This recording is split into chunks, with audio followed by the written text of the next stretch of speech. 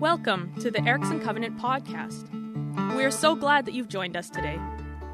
We confess that we don't have all the answers, but as a community, we seek to find and follow Jesus and to discover daily the life He has always wanted for us.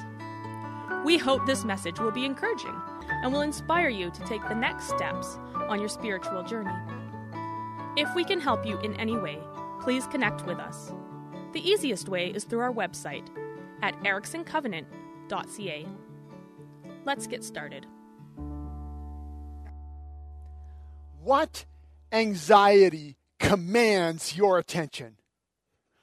What fear reduces you to a heap? How about a little Raptors with your soup? Timmy, what is it? It's a velociraptor. It's inside.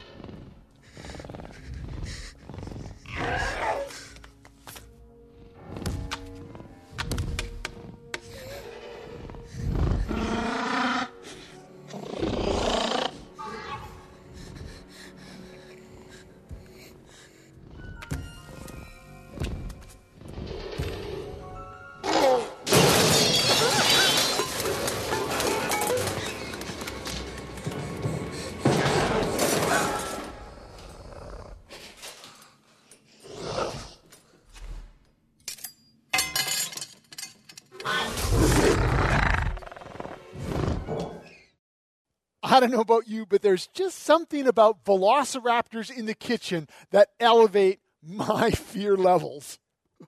But friends, when you look around, it feels like we are stuck in that same kitchen with vicious beasts threatening to tear us apart and us just kind of hovering helpless around the corner. We live in an incredibly anxious time. Men, women, and children, plagued with fears and worries, fight daily battles in our kitchens and workplaces and schoolrooms across the country. 1 in 8 people struggle with clinical anxiety disorders, while many others operate under a pervasive sense of dread and worry. Fear is real. Anxiety is growing. People are worried. And that was all true before the coronavirus pandemic hit. When March 2020 plunged us into a whole new world, it felt like that moment we just watched in the clip where, like, oh no, there's one velociraptor, and then, there's a second one. Bad got worse. A year later, yes, things are starting to settle out. There's maybe some hope, and yet anxiety and fears continue to plague us, whether it's the anxiety and fear of a spreading corona variant overwhelming our hospitals, or, let's be honest, the fear of sinister conspiracies overthrowing our freedoms. Fear is raging, friends. Raging. But I want you to hear me clear. As people loved by the God who is love, we can live fearlessly in the middle of an anxious culture. God's love can reshape our experience of fear, even in the moments when we are trembling, moments when it feels like we are being crushed, even when the raptors are bearing down on us. The generation of Jesus can, in fact, be strangely fearless. We're in week 3 of Generation Jesus, our series where we're exploring the last 2 chapters of this letter of 1 John. And it's great to see our identity as Jesus followers emerging and coming into clear focus as we get further in. Last week, we delved into the very essence of who God is, Father, Son, and Holy Spirit, uncovering his identity as a God who is love. And as we get wrapped up in God's identity, our own identities change, which then has a profound effect on how we live and on how we love. Today, we're going to see one of the primary effects that the God who is love has on the people who are loved. I'm so excited about this because when we think of how fearful and anxious we often are, we discover here the very antidote to that fear and anxiety, which is actually the God who is love. Think about it. What would your life be like? Your life, you. What would your life be like if you were strangely fearless? Whether you're thinking about COVID, whether you're thinking about your kids, whether you're thinking about work or politics, whether you're thinking about family dynamics, whether you're thinking about your financial future, what would it be like to face the days ahead deeply secure in God's presence and God's peace? Expand that out.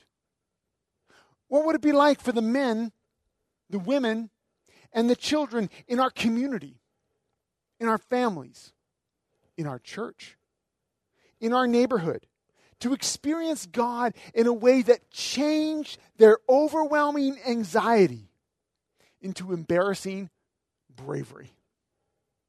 What would that look like? What would that be like? Well, let's find out. We're continuing on in 1 John chapter 4, halfway through verse 16, and it begins like this. God is love. Whoever lives in love lives in God, and God in them. This is kind of like a major heading for John. We've heard this already. It overlaps with the last passage. It continues to bring it along, this idea that people who live in God and God in them are people who love. It's a theme. But now John moves on to something very specific. Picking up in verse 17, this is how love is made complete among us so that we will have confidence on the day of judgment. In this world, we are like Jesus. How is love made complete? Can you follow the thread of thought with me? Follow John's logic. He's continually moving us back and forth so that we come to a clearer understanding of who we are. Listen to how he does this. God lives in us and we in God. And who is God? God is love. Therefore, and this is the kick drum that John's been kicking on the whole time, people who live in God, who know God, who follow God, who are in fellowship with God, the God who is love, they love each other. They love those around them. They love sacrificially and wholeheartedly. And what does that love look like? Or more accurately, who does that love look like? Well, just as the definitive expression of the God who is love is revealed in Jesus Christ, his people love others in ways that look like Jesus Christ too. Do you see how John moves from who God is to who we are? God is love in us. We love like him, which makes us look like Jesus. Bringing it all together, we can capture it this way. Because God is love in us, we are like Jesus in the world. Because God is love in us, we are like Jesus in the world. Friends, this is inspiring, empowering, invigorating stuff. This is the mark of Generation Jesus, that just as we look at God and see love, the world looks at us and sees Jesus, who is the perfect, untarnished, unblemished, beaming, beautiful picture of God who is love. And we could stay right here today. I mean, this is transforming stuff. This is the very bedrock. Drink it in. Immerse yourself in this.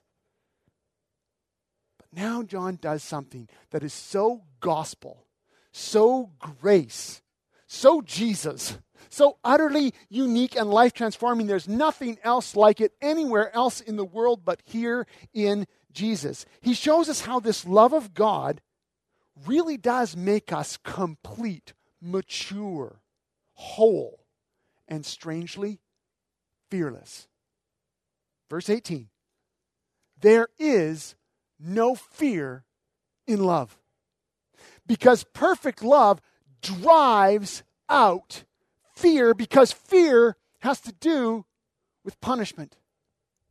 The one who fears is not made perfect in love.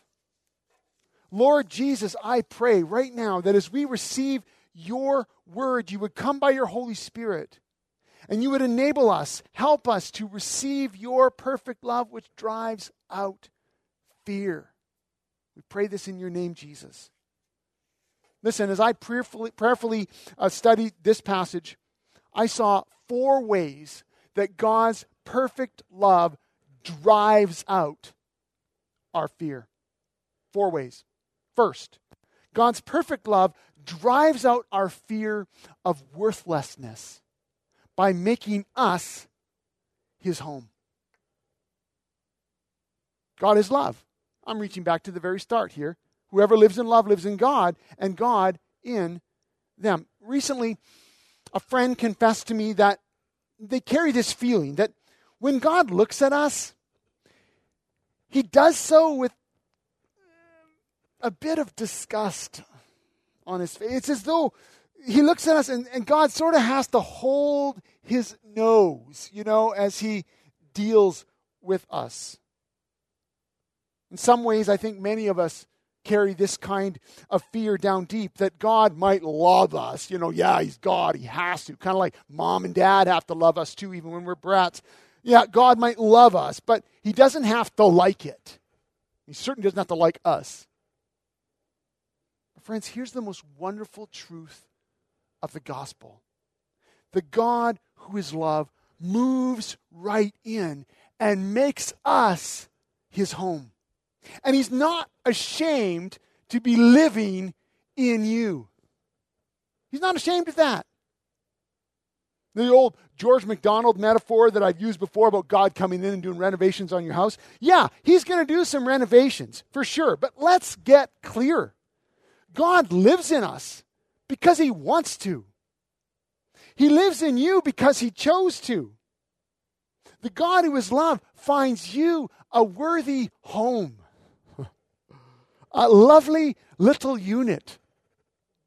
And he's getting downright cozy in your space. I mean, the only reason God's doing some renovations is because he wants to make it fit. He wants to make it nice. He wants to make it his. Remember how we need to get centered on who God is as the God who is love, and how knowing God as love will transform us? Well, it starts right here. God is love, and he's living in you. God is love, and he's living in you. And friends, if you will rise each day and remember just that, if you will stop yourself throughout the day and recall to your mind who it is that is living in you and loving every minute of it. If you'll just take a moment here and there to pause, especially during times of stress or anxiety, and just say out loud, "Hey God, you glad to be with me now?" Wink, wink, Just remind yourself that he is in you. It'll impact your whole way of thinking. It'll change your very understanding of yourself, your identity, your self-worth, your way of seeing you. Because God's got a home in you. God's got a home. I feel like that could be a song. Yeah. Try this. God's got a home in you. God's got a home in you. You know that song? I know, I'm ripping it off. When the road looks rough ahead and you're miles and miles from your nice warm bed, you just remember what your old pal said, that God's got a home in you. Yeah, God's got a home in you. God's perfect love drives out our fear of worthlessness by making us his home. Second, God's perfect love drives out our fear of insignificance by making us like Jesus. We already heard it. In this world, we are like Jesus. On top of feeling unworthy of God's care and love, we can carry a fear in our lives that we don't have any meaning or purpose, that our lives don't have significance, that we are living lives of quiet desperation. And so as a result, we drive out those fears by, distractions. We drown them with hobbies or work or alcohol, or maybe just throwing ourselves into the raising of kids, or even the doing of religious activities, anything we can do to sort of soften or numb that sense of anxiety we carry that maybe our lives don't count. But all that changes when the God who is love makes us into a people like Jesus. Because now our lives take on a significance that outstrips anything the world can offer. With God inside of us, God's very presence of love infuses our work, our family life, our activity, our recreation. We are walking, talking Jesus people. Even the smallest things we do, from changing a diaper, to measuring a board, to driving a senior, to clearing off the table after supper, it all takes on a power previously undreamt of. Our very lives in the world are lived now like Jesus, where even the way that we work and sleep and eat and play, the way that we serve and speak and think, is infused with the person of Jesus Christ. From caring for the earth to changing an old tire, we are like Jesus, and that gives us significance. Our lives matter. We've got the highest purpose of all now. God's perfect love drives out our fear of insignificance by making us like Jesus. Which means, I think, that we're freed up to love now without reservation, without hesitancy. That God's perfect love drives out our fear. The fear that often holds us back from acting, holds us back from speaking, holds us back from loving, holds us back from pursuing the very life that God has for us.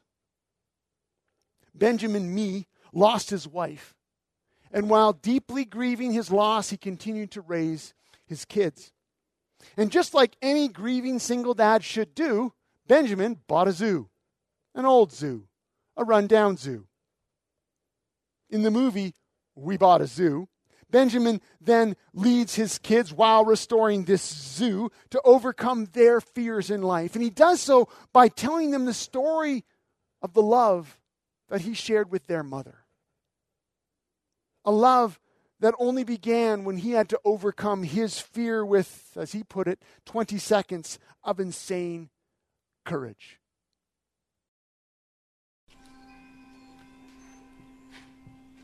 What happened with you and Lily? I don't know. I guess I didn't listen to something she told me or something.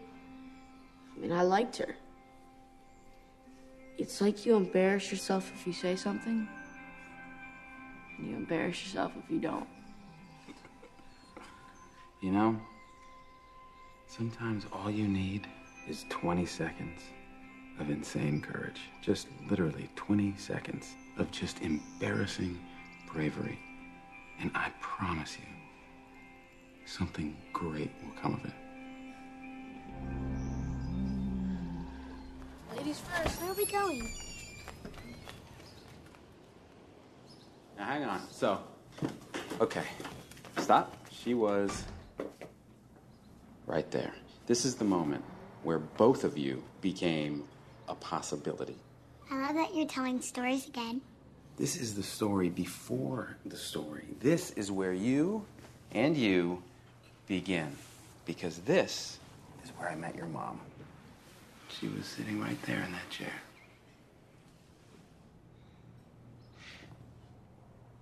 Hang on.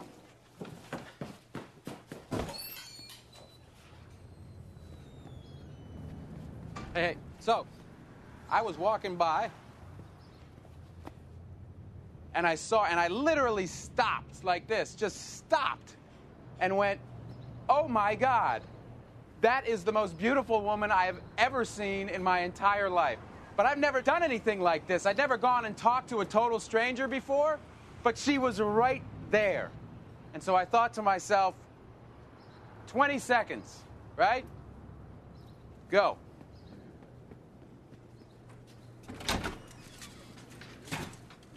Now I'm in the restaurant. And I'm terrified. Thinking about leaving. I can actually touch her. She's right there. She still hasn't seen me. And I still have 15 seconds of courage left. I'm going for it. Bravery. Here's what I said.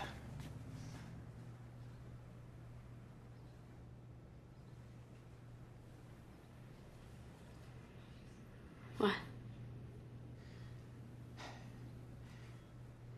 I said, excuse me.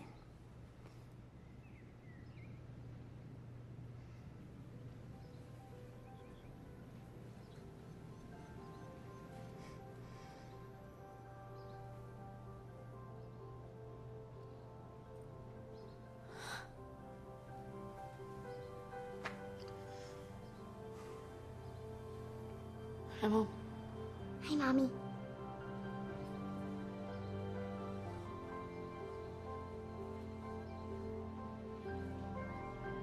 Why would an amazing woman like you even talk to someone like me?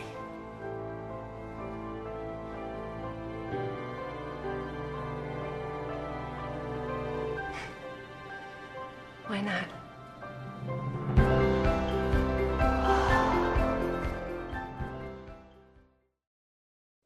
That is such a touching moment. It's a great story, great movie, highly recommended. But here's what I want you to see. God's love, his insanely courageous, embarrassingly brave love casts out, drives out our fear and helps us become embarrassingly brave, insanely courageous, strangely fearless. Even in the ways that we put ourselves out there, the ways that we love each other. We realize that because God loves us and lives in us, because he's made us to look like Jesus, we've really got nothing we could possibly lose by loving fearlessly. God with us, like Benjamin with his son, promises us that if we will seize that 20 seconds of insane bravery, something good will come of it. Or can I say it? Something God will come of it. Loving fearlessly is the essence of living significantly, because it's when we are loving others fearlessly that we are most like our God. Who needs you to be embarrassingly brave this week? Who in your life needs you to be insanely courageous? Who needs you to let God's perfect love drive out your fear of insignificance so that you can really love? The third way that God's perfect love drives out our fear is that he drives out our fear of condemnation by forgiving us through Jesus.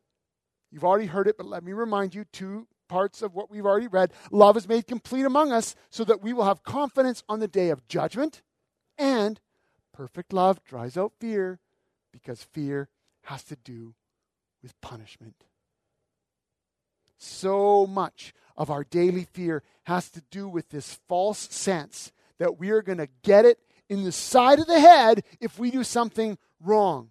In fact, many of the reasons we fail to love others stems from our fear that not only will we be rejected, but our fear of worthlessness or our fear of insignificance, but also comes from the fear that God is actually going to punish us if we screw up. And that's why we've got to get God's grace down deep inside of us, that our way of loving becomes strangely fearless. Friends, children of God, people who are like Jesus, judgment on your sin has already been rendered in Christ. Because of what Jesus did on the cross as the perfect expression of God's fearless love for you, you do not look forward to judgment. You look back to it. And that is a crucial difference. Whenever we feel this false fear that punishment is coming, condemnation will fall, judgment is sure, this false notion that God is just raising his hand to strike us down if we don't act right, we've got to look that lie in the face and say, no, it's not true. We've got to point back to the cross of Jesus and say, thank you, Jesus, you already served my sentence. Thank you, Jesus, you already paid my debt. Thank you, Jesus, you already took our judgment and we are free. I am free. Fear has to do with punishment, John says. And friends, all the punishment that you and I would have ever received for sin has already been taken away by Jesus Christ. The only judgment we look forward to is when God the Father runs up to us and shouts, "Whoa, yes, you're finally here. Yeah!" That's the kind of judgment we can look forward to. Why? Because all sin has been covered by Jesus Christ. As we read in Romans 8:1, one of the most powerful verses in all of Scripture, there is therefore now no condemnation for those who are in Christ Jesus. How much condemnation? None. Zip. Nada. It's gone. There is no condemnation for those who are in Christ Jesus. And oh, how I wish we could grasp this. Get it. Hold it, because so much of our fearful, anxious living is rooted in this lie that God is just barely holding himself back from giving you the what for. That God, who frankly doesn't think much of you anyway, is ready to whip you up good and toss you out. I cannot tell you how many times I have that conversation with people. That is not true. That is a lie. God, in his perfect love, has given himself over to you fully, completely, and without reservation. God, in his perfect love, has taken all of sin's punishment and shame and condemnation upon his own back in Jesus Christ. God, in his perfect love, has come to live inside of you by his Holy Spirit. There is no fear in love because perfect love drives out fear. God's got a home in you. I've already said that. I've already sung that. But remember this. When God moves in, there is one particular roommate that God absolutely hates. That roommate has to go. That's the guy named fear. He's always leaving crap in the fridge. He never cleans up his mess, and he stinks. That guy. When God moves in, fear moves out. And God goes into his room and takes all of his stuff and he throws it out on the lawn. Fear evicted. So what's the fear that's still lurking in your house? What's the fear that God needs to toss out? Lord Jesus, I pray for those today in particular who are holding on to fear, who are living in fear, who carry that and live under it. In your perfect love, Father, would you come in and would you drive out the fear from their lives? Eviction notices served. Make us, Lord, perfect in your love and fearless as a result. We pray this in your name, knowing it's your will. Friends, there is only one antidote to the fear we have of God's punishment and God's condemnation, and that is the perfect love of God in Christ. Let him love you into fearlessness. Are you with me so far? God's perfect love drives out our fear of worthlessness, drives out our fear of insignificance, drives out our fear of punishment. But there's one more very practical way that God's perfect love makes us strangely fearless. God's perfect love drives out our fear of uncertainty by overshadowing us with his loving presence now. This is where Generation Jesus really shines, because it's in these times of crippling anxiety, of gripping fear, of tremendous uncertainty that the strangely fearless people of God stand out. How does God's love make a difference when we face times of incredible uncertainty? Well, I couldn't think of a better person to ask than Lindsay Adsett. Well, Lindsay, thanks for joining me today for this interview. And let me ask you, when did fear and anxiety show up in your life? Well, I should start by kind of giving you an idea of what type of person I had been growing up. In my family, I was kind of known as maybe the overly naive, gullible one that didn't really worry about anything and didn't really have any hesitations. And I thought of a little story popped in my mind when you asked me that. And it was, I grew up living out in the country on an acreage, and we lived near this spot on the highway where people would often break down and they'd come to our house to use the phone. And I remember my mom reminding me of this story where this late at night, this big guy had come to the door in big, heavy work boots, and he said he'd broken down and he needed to use the phone.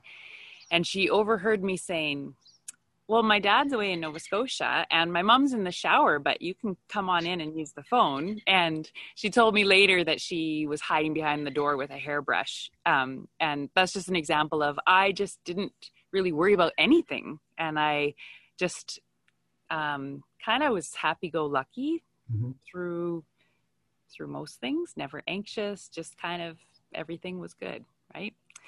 And so that kind of describes me, or according to my family. So in 2018, we found a lump that turned into cancer.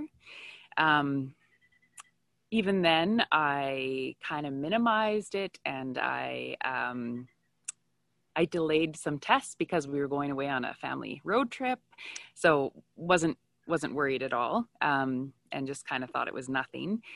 So in the fall of 2018, I was, once I had gone for a test, things escalated really quickly. And within 24 hours, I was diagnosed with cancer.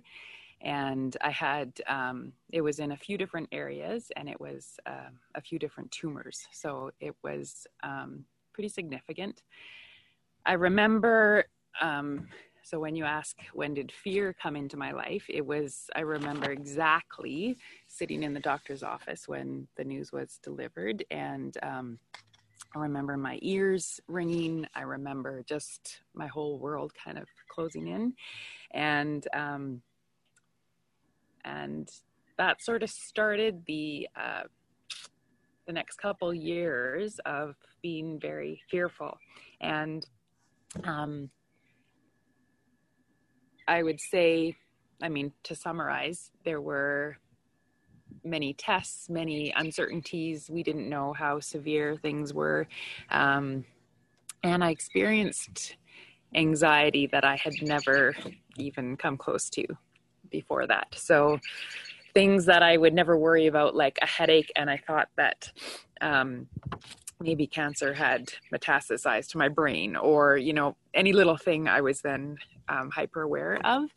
and started worrying about things that I hadn't considered, like not being around later on in life, not being around for my kids, my husband having to remarry, and all these things that just hadn't even been on my radar one bit. So, yeah, and I guess also, having difficulty sleeping, and it spilled into other things. Like I would wake up with my mind racing, and that was not me at all. And just worrying about little things that hadn't. So I'd say overall a heightened sense of anxiety in kind of all areas of my life. Wow.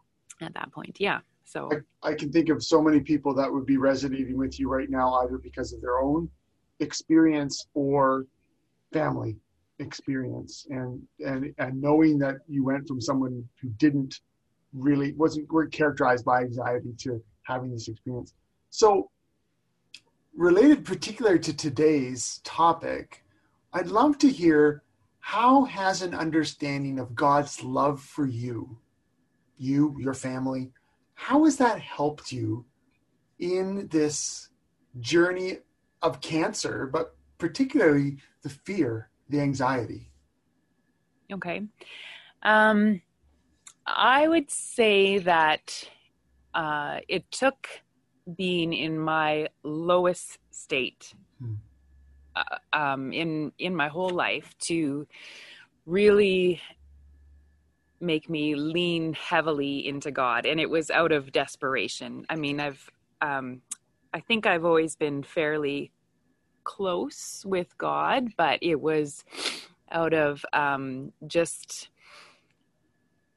a need or feeling like I was grasping at straws and crying out to him, just, to heal me, to bring me peace, to keep me from feeling like I'm going crazy. So I would say that was when his presence became so significant to me. Throughout, when I look back on the last 2 years, God orchestrated people at all these different stages for what I needed. And of course, I didn't see it in the moment, but looking back on it now, I think about little things that people said to me or did for me that was just what I needed at that time. An example of that is I remember when I was going in for surgery, a big 11-hour surgery, and terrified. And I had this little tiny anesthesiologist, this little East Indian woman that she was just saying, I'm going to be with you for the whole day. I'm going to be right here. And she actually crawled up onto my stretcher and kind of wrapped her arms around me, and something like that I think like that was what I needed right in that moment, Other things like looking at how I married someone that is a mental health therapist that is trained in dealing with anxiety and fear and managing that. And so to have Mike right there in moments of complete terror and just very practically being able to walk through these moments with me and reminding me to breathe and reminding me to distract myself and reminding me to very concrete things of how you get through these moments. And so I remember this, I'd never had an anxiety or panic attack before. I didn't even really understand what they were or realize the significance when people would tell me about that. But I remember one moment in Kelowna when we were waiting to see the specialist, and they had found on a bone scan, they'd found a little mark on one of my ribs. And we were terrified that that also meant that it had spread to my bones, which could be a pretty grim diagnosis. And I remember waiting and waiting and waiting for the results of this, and feeling the room closing in, feeling just my breathing quicken, and all these things that this state that I had never experienced before. And having to just leave the room with Mike and to calm down and breathe through it and pray and then kind of ride that out. And those were moments where I felt God just smothering me in his peace. And it's moments like that now when I hear about people that struggle with anxiety and panic ongoing, that I just feel so much more empathy towards them because of what I experienced in that moment. So there was a verse, several that I wrote down, but this one in particular that I rehearsed and repeated it over and over again when I was feeling quite anxious. And it's from Philippians. This is the Message version. Don't fret or worry. Instead of worrying, pray. Let petitions and praises shape your worries into prayers, letting God know your concerns. Before you know it, a sense of God's wholeness, everything coming together for good, will settle you down. It's wonderful what happens when Christ displaces worry at the center of your life.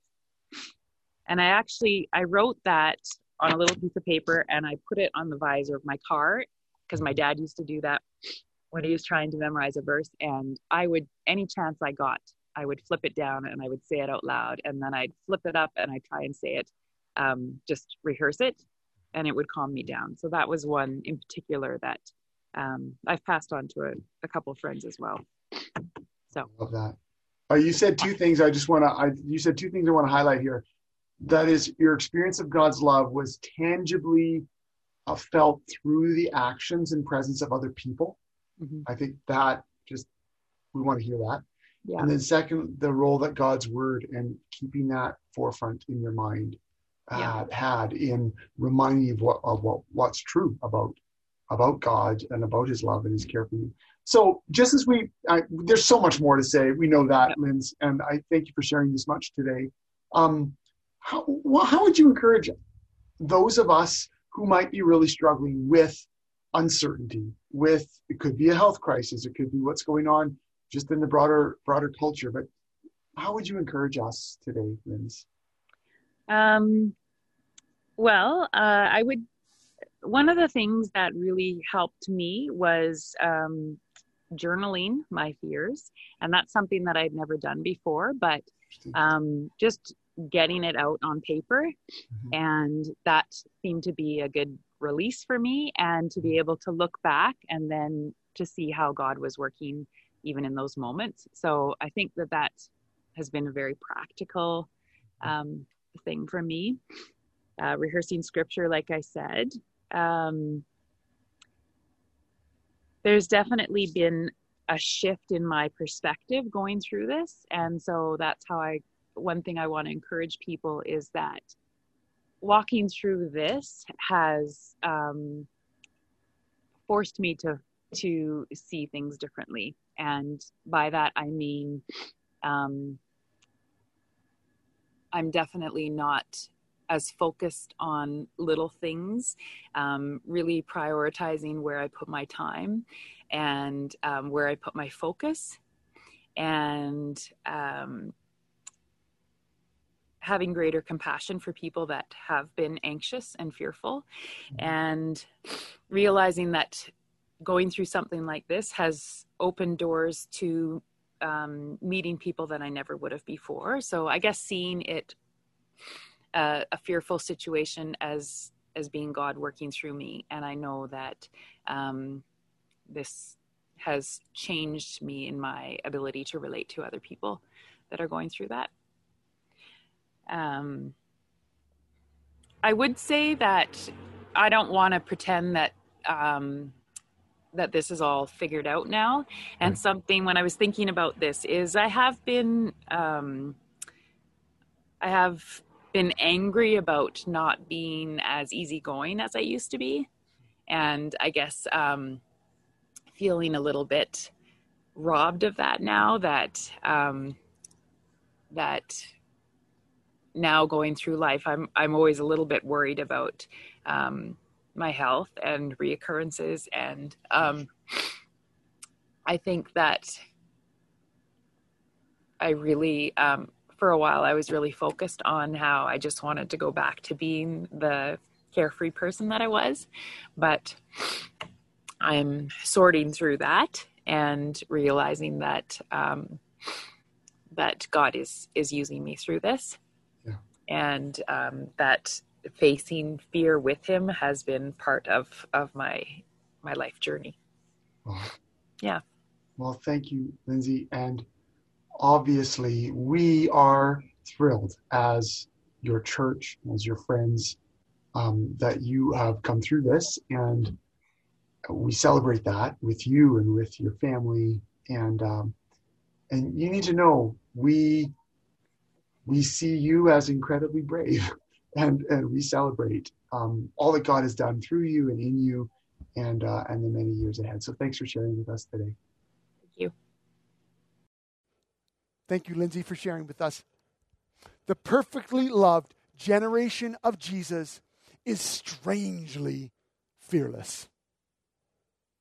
The God who is love makes us people like Jesus, and there is nobody ever who loved more fearlessly than Jesus loves his world, than Jesus loves us, than Jesus loves you. No one. The strangely fearless love of Jesus makes us the strangely fearless people of God, who will embrace the 20 seconds of insane courage to love the world like Jesus loves us. Love in,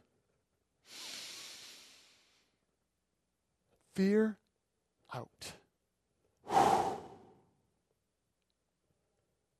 Yes, there might be raptors in the kitchen,